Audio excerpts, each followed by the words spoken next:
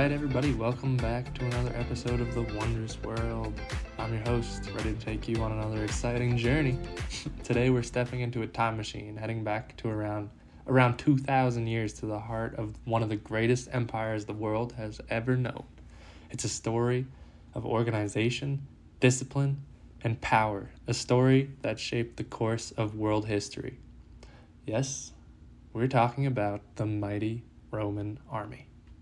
This isn't just a story of men in warfare. It's a tale of innovation, of tactics that were revolutionary for their time, and which still echo in our modern militaries today. It's about an organization that was so much more than a fighting force. So grab your gladius, and let's march into the world of the Roman legions. But don't worry, I promise, no Latin tests at the end of this episode. Let's dive in. So, the founding and early development. As with all great stories, our tale begins at the beginning. Who would have guessed? The Roman army that many of us picture in our minds, the disciplined legions with their red tunics and glistening armor, wasn't always like this. Rome, you see, began as a small city-state, surrounded by enemies on all sides. Their early forces were more akin to a militia than a standing army, composed mostly of citizen soldiers, called upon in times of need. The early Roman military was structured around the Greek phalanx, a formation of heavy infantry. This worked quite well for a time, but as Rome's ambitions grew, so did the need for a more versatile fighting force. The rough terrains of the Italian peninsula and the variety of Rome's enemies called for a more adaptable approach to warfare. So around the 4th century BC, Rome began a series of military reforms, transitioning from the Greek-style phalanx to a manipular form, a more flexible system divided into two lines of soldiers called maniples. This system allowed the Roman army to be more maneuverable on different terrains and against a wider variety of enemies. But the greatest change came in the late 2nd century, BC that is, when a Roman general named Marius removed the property requirements that had previously restricted army service. Suddenly, the army wasn't just a responsibility of the citizens, it was also a career. In fact, it was a way for lower classes to earn a regular wage and even secure a pension. This shift was fundamental in transforming the Roman army into a professional force, making the birth of the Roman legions as we know them today. The organization and structure. Fast forward a bit, and we find ourselves in the age of the professional Roman army. Now, when I say professional, I mean it. The Roman army was organized with a level of detail that rivals many modern militaries. At the heart of this, the army were legions. A Roman legion was usually composed of around 5,000 soldiers, give or take, divided into cohorts, centuries, and maniples. Each had a specific role and place in battle formation. The smallest unit was the century, was made up of around 80 men and led by a centurion. These men ate, slept, trained, and fought together, creating strong bonds of brotherhood and teamwork. And the structure didn't stop there. The Roman army also had auxiliary units and non-citizens who supported the legions. They were often men from the provinces, who served as light infantry, cavalry, archers, and more. These auxiliaries provided the Roman army with a range of military capabilities and adapted techniques from across the empire. This military machine was supported by an extensive logistics system. They had military engineers for constructing forts and siege engines, medical personnel to tend to the wounded, and quartermasters responsible for the supply of food and equipment. The Roman army even had its own dedicated postal system for communication. But remember, the Roman army wasn't just about fighting. Roman soldiers were also builders, engineers, and peacekeepers. They built the roads, walls, bridges, and fortifications. In a way, wherever the Roman army went, so did Rome itself, creating a network of infrastructure that helped consolidate and maintain the empire. Have you ever heard the saying, all roads lead back to Rome? Well, that's because in the time of the Roman Empire, it was pretty true that all roads led back to Rome, at least all the well-constructed ones, and those were built by the Roman Empire. All right, let's shift our gaze now away from structure to the tools and strategies that made the Roman army so darn effective. There's a famous saying, "The Romans conquered the world in self-defense," and the truth in this can be seen in their approach to warfare. Romans had a real knack for adapting, and improving upon their military techniques. The classic example, the Roman gladius, a short, double-edged sword, perfect for the kind of close-quarters combat the Romans specialized in. It was influenced by swords they encountered during the Second Punic War, the pilum, a long spear designed to penetrate enemy shields and bend on impact, preventing it from being thrown back, was another innovative piece of Roman weaponry. Roman tactics, too, were very effective. Take the famous testudo, or tortoise formation, where soldiers would align their shields to form a sort of protective shell around the unit. You've probably seen pictures of this before. This was used to approach enemy fortifications under the hail of arrows. Yet Roman tactics were not just about offense, but also playing the long game. They knew how to build fortifications swiftly, securing their position after a day's march. They made use of complex military strategies such as feigned retreats and flanking maneuvers. And when they faced an enemy with superior tactics, they learned and adapted. Yet, let's remember, the strength of the Roman army wasn't just in their weapons or tactics. It was also in their discipline and relentless training of soldiers, which allowed them to execute these strategies effectively, no matter the odds. So let's get into their training and discipline. We've talked about the hardware and the strategic know-how. Let's focus on the true backbone of the Roman army, their discipline and rigorous training of its soldiers. Training for a Roman soldier wasn't just a crash course, it was a lifestyle. The historian Vegetius wrote that victory in war does not depend entirely upon numbers or mere courage. Only skill and discipline will ensure it. And boy, did the Romans take this to heart. Roman soldiers were taught to march. And when I say march, I mean march. We're talking 20 miles in 5 hours, but not just 20 miles in 5 hours. We're talking 20 miles in 5 hours, fully armored, carrying a pack that weighed around half of their body weight, as well as their weapons. It was about building stamina and endurance, yes, but it also ensured that Roman armies could move faster and be more responsive on the battlefield. They were trained in weapons handling, wrestling, and swimming. They built siege machines and bridges as part of their training, ensuring that they were ready for the eventuality during campaigns.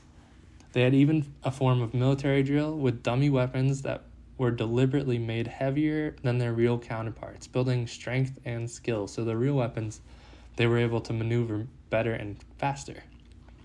Discipline was sternly enforced, with severe penalties for infractions, such as desertion or theft. This led to a level of order and cohesiveness in the Roman ranks that was rarely matched by their adversaries.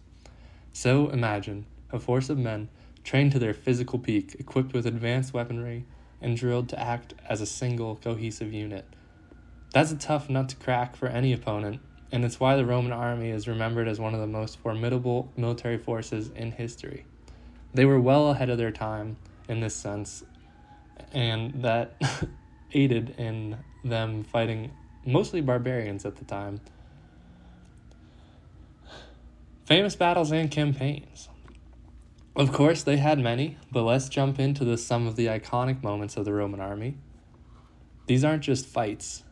They're stories of genius, bravery, and sometimes even hubris. Our first stop is at the Battle of Cannae in 216 BC. Now, this is not a shining moment for the Romans, but it is pivotal. It was during the Second Punic War against Hannibal of Carthage, a general who had brought the war to Rome's doorstep. Hannibal had pulled off one of the most audacious military maneuvers in history, encircling a larger Roman force and inflicting a devastating defeat. But here's the kicker. Rome didn't surrender. They actually rallied, learned from their defeat, and eventually defeated Hannibal. It's the story of Roman resilience and tenacity. Flash forward to 50 BC, Julius Caesar's Gallic Wars. Caesar, with his legions, conquered much of modern France and Belgium, extending Rome's territory and influence. His detailed documentaries about these campaigns are a key source of information about the Roman army at this time. And let's not forget about the siege of Alesia in 52 BC, another masterstroke by Julius Caesar. In a brilliant display of Roman engineering and strategy, Caesar besieged the fortified town of Alesia, home of the Gallic leader Vercingetorix.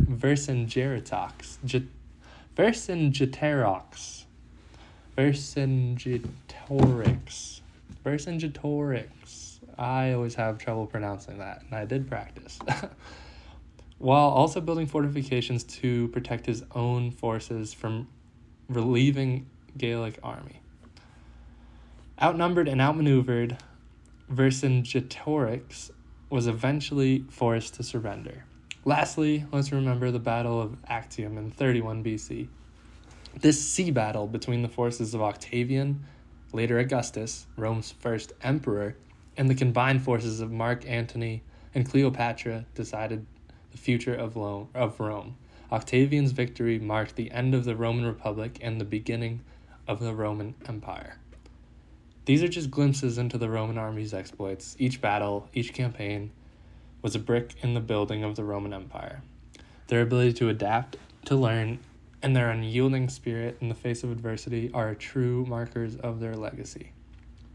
Now let's talk about the role of army in society, because the Roman army, while they did do a lot of conquests and battles, their influence extended far beyond the battlefield. They had a major impact on the fabric of Roman society. For starters, military service was a path to social advancement, as mentioned earlier, especially for those of lower classes. Serving in the Roman army offered a regular pay, a share of the spoils, and upon completion of service, a plot of land. It wasn't just a career, it was an opportunity, a ladder to climb up the socio-economic ranks. The Roman army also played a critical role in spreading Roman culture and language. As Rome expanded, it wasn't just about conquering territories. They assimilated the populations, spreading their language, culture, engineering, and law. The Roman soldier was a citizen, a lawgiver, an engineer, and a diplomat. In the late Republic, the allegiance of the army started shifting from state to the generals. Ambitious generals like Julius Caesar and Pompey used their armies to achieve political goals, turning the army into a political tool. This trend would continue into the empire. And let's not forget about the Roman army was instrumental in building infrastructure. The roads they built for the military purposes facilitated trade, integration, and movement.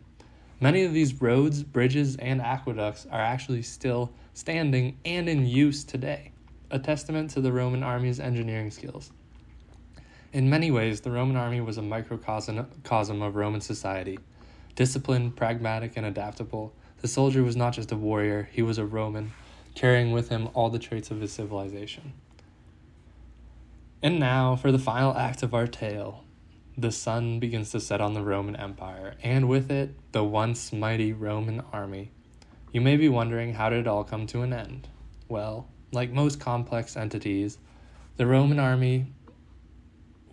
fall of the Roman army was due to a combination of factors: internal issues, external pressures, and a whole lot of bad luck and timing.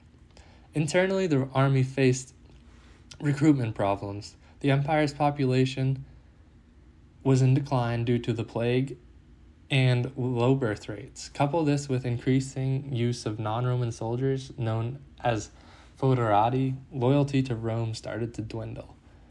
Those foederati are like modern-day mercenaries. Add to this the growing economic problems within the empire. Funding such a large army was no easy task, and the empire was stretching itself thin. Externally, the pressures were mounting. The empire was constantly under attack from multiple fronts: the Huns, the Visigoths, the Vandals, and the list goes on. And then there were the civil wars and infighting, a deadly combination that sapped the strength of the army. Military leaders often focused more on fighting each other for control rather than defending the empire. Despite their advanced tactics and formidable reputation, the Roman army could not withstand the onslaught of issues. By the 5th century AD, the Western Roman Empire had fallen. The old Eastern Roman Empire, later known as the Byzantine Empire, fared better, but the army of old was no more. While the Roman army fell, the influence did not. The strategies, principles, innovations of the Roman Empire and Roman army shaped military thought for centuries to come. The fall of the Roman army was not just the end of an era, but the start of a legacy that continues to echo throughout history. From the ashes of the Roman Empire, a new world was born, and the Roman army's legacy lives on within it. The story of the Roman army doesn't end with the fall of Rome. Far from it, their influence can still be seen today in numerous ways. First, let's look at military tactics. Many of the tactics that the Roman army developed are still in use today. The concepts of division, cohesion, discipline, and organization of the army have formed the foundation of modern military strategy. Secondly, infrastructure. The Roman army wasn't just about fighting, as we know now. They were also prolific builders. Roman roads, built primarily for military use, facilitated trade and communication across the empire and much of Europe for centuries to come. Many of these roads are still in use today. Their fortification techniques also became the basis for medieval castle designs. Thirdly, the Roman army mindset also became a template for later empires. The idea of professional standing army is one that would be adopted by many other empires throughout history, and obviously is still around today. And the last thing that we'll talk about real quick is the cultural impact that the Roman army had. It's a popular topic for books, movies, video games, and TV shows, even 2,000 years later. It has captivated the imaginations of people for centuries, a testament to its enduring legacy. Even though the Roman Empire and its army fell over 1,500 years ago, its influence is everywhere. It's in our language, our infrastructure, our culture. It's a part of who we are. And it just goes to show that even in fall, there is a rise. The Roman army fell, but it rose again in the pages of history, and its legacy living on long after its end. Looking back at the might and majesty of the Roman army, we can't help but be astounded by the sheer scale of what they achieved, and how their influence has permeated throughout the centuries. From the gritty recruit training fields of the Roman Republic to the grand battle campaigns of the Roman Empire, the Roman army's story is a captivating saga of power, innovation, discipline, and resilience. But more than just a military force, the Roman army was a keystone to the society, the backbone that held the empire together. Its fall mirrored the fall of Rome itself, and yet its legacy endured, shaping the face of warfare and society in profound ways. Thanks for listening. You can follow us on Twitter or X now at Wondrous World PC. See you next time.